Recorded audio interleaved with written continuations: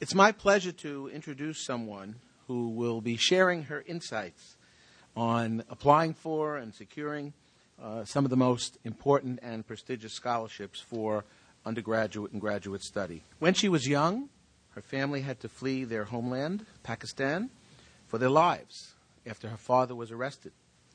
Her parents were both physicians in a rural area, but vandals destroyed their clinic. What was their crime? They belonged to the Ahmadi branch of Islam, a persecuted minority. Here in New York, they could safely walk the streets, be entitled to the same respect as any other resident, and practice their religion as they desired. Zujaja attended public schools and graduated from Brooklyn Technical High School. Like so many talented immigrants, she came to CUNY majoring in history while also taking pre-medical courses. She earned her bachelor's degree with honors at Macaulay Honors College at Brooklyn College in 2011. She won several scholarships that supported her studies, but the big one came as she graduated, a Rhodes Scholarship, perhaps the top academic award in the world for graduate study. Off she went to Oxford University in England. There she earned a master's in the history of science, medicine, and technology.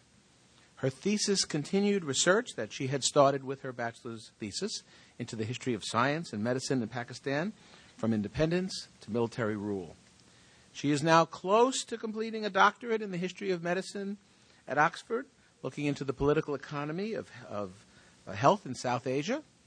She's examining how the relationship between governments and their citizens affect the practice of medicine and public health. And if that wasn't impressive enough, she is also a second-year student at Harvard Medical School. Wow. Wow. What a story. This really is the great CUNY story. Zujaja has taught history to undergraduates at Brooklyn College, published in scientific peer-reviewed journals, and edits an intellectual filter blog called 3 Quarks Daily, which curates materials from around the web, ranging from science to art to public affairs. She hasn't yet said what area of medicine she will pursue, but she foresees a future that values primary care and social justice, advocacy, and perhaps work in healthcare policy. Whatever she does, we will be proud of her. Please welcome Zujaja Tauqeer.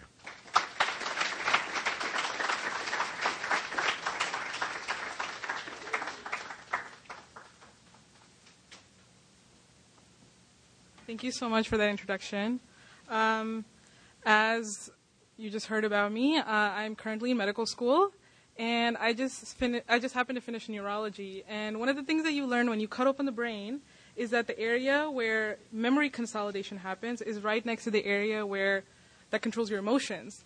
And so I have a terrible memory, but the one thing I remember vividly is my Rhodes experience, because it was probably the most emotionally taxing thing I've gone through in my academic experience. I know most of you here have a wealth of experience working with scholarship candidates, working with scholarship foundations, whereas what I have are some memories and some insights that I've gained from reflection since. So what I hope you'll permit me to do is be a bit idealistic and a bit philosophical. Applying for the Rhodes requires a lot of idealism, so I hope this keeps with the theme. So the substance of what I want to talk about is my experience in applying for the Rhodes. The short story is that I applied for the Rhodes because my politics professor in undergrad, Corey Robin, told me I should apply for the Rhodes. The long story is that I applied for the Rhodes because I was privileged enough to be able to. I grew up in a household with 2 parents who were very highly educated, both English-speaking. I'd been trained to know from a very young age that I was supposed to seek extracurricular activities and volunteer experiences in my academic experience. I was in the Macaulay Honors College, and I was given a tremendous amount of financial support to do lab work, to study abroad, to study the arts, music, the humanities. I was in the BA/MD program at Brooklyn College, where I was guaranteed admission into medical school, so I didn't have to worry too much about my grades, and I could take courses in philosophy, politics, and history. Every single one of these things is important to acknowledge, not only because I was asked about every single one of these things in my Rhodes interview, but also because it's important to recognize that when we talk about diversity and scholarships, within that diversity, there is a certain amount of privilege that candidates like myself have.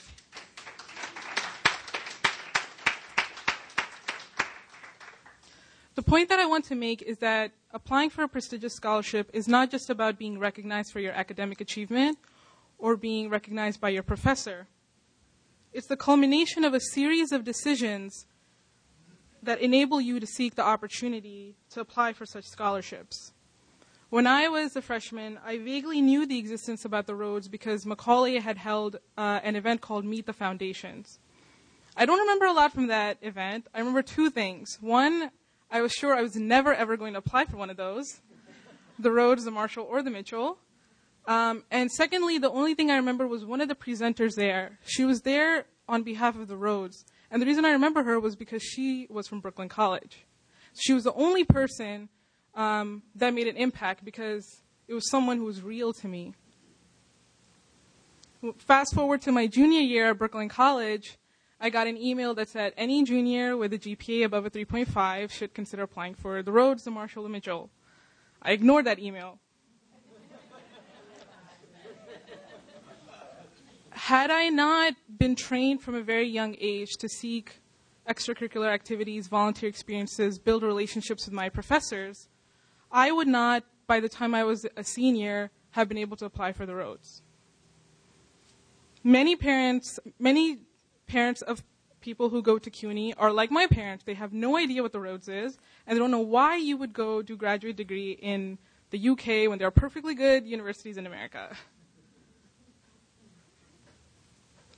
In retrospect, I think it would have been beneficial if all students received some kind of orientation into the scholarships that students at their campuses have gotten, so that they feel that not only these scholarships are out there, but that they too are able to get these scholarships, that people at their universities have received these scholarships. They can then know how to seek academic advisement over the next 4 or however many years it takes them to earn their degree in order to be able to apply by the time they are seniors.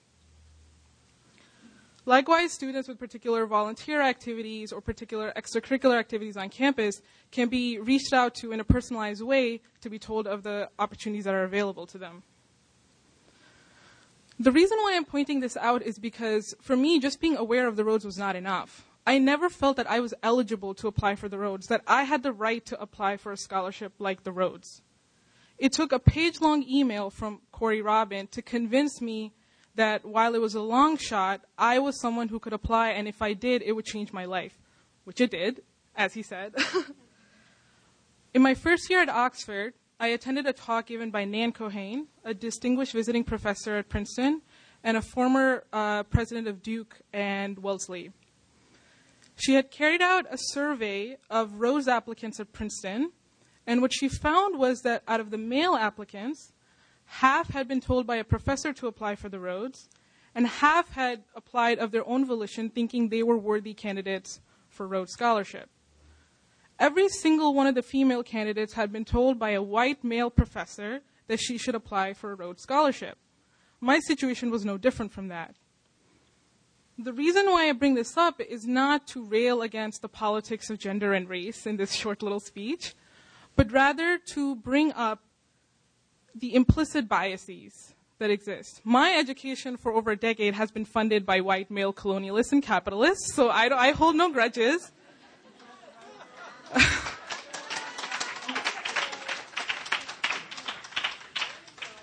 But I think that when we talk about scholarships and promoting diversity, we have to acknowledge the implicit barriers that exist. We have to talk about gender in the classroom. We have to talk about previous academic training. We have to talk about access to information and resources. I'll return to these points later, but before I do, I just want to hit on one more point, one more aspect that it takes to apply for a prestigious scholarship, along with awareness and eligibility. And that thing is arrogance.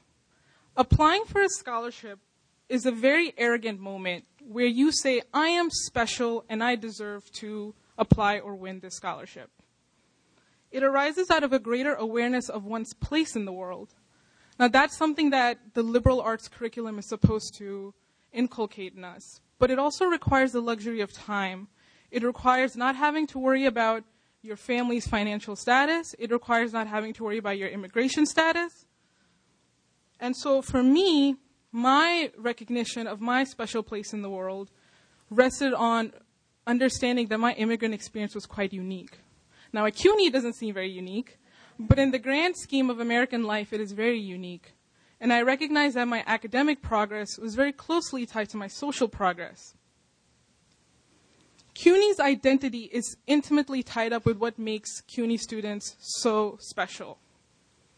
Being a public university in New York, being a public university in New York with a majority student population of students of color gives CUNY a very, very special mission in the context of American life, something that most other universities do not share. By opening up the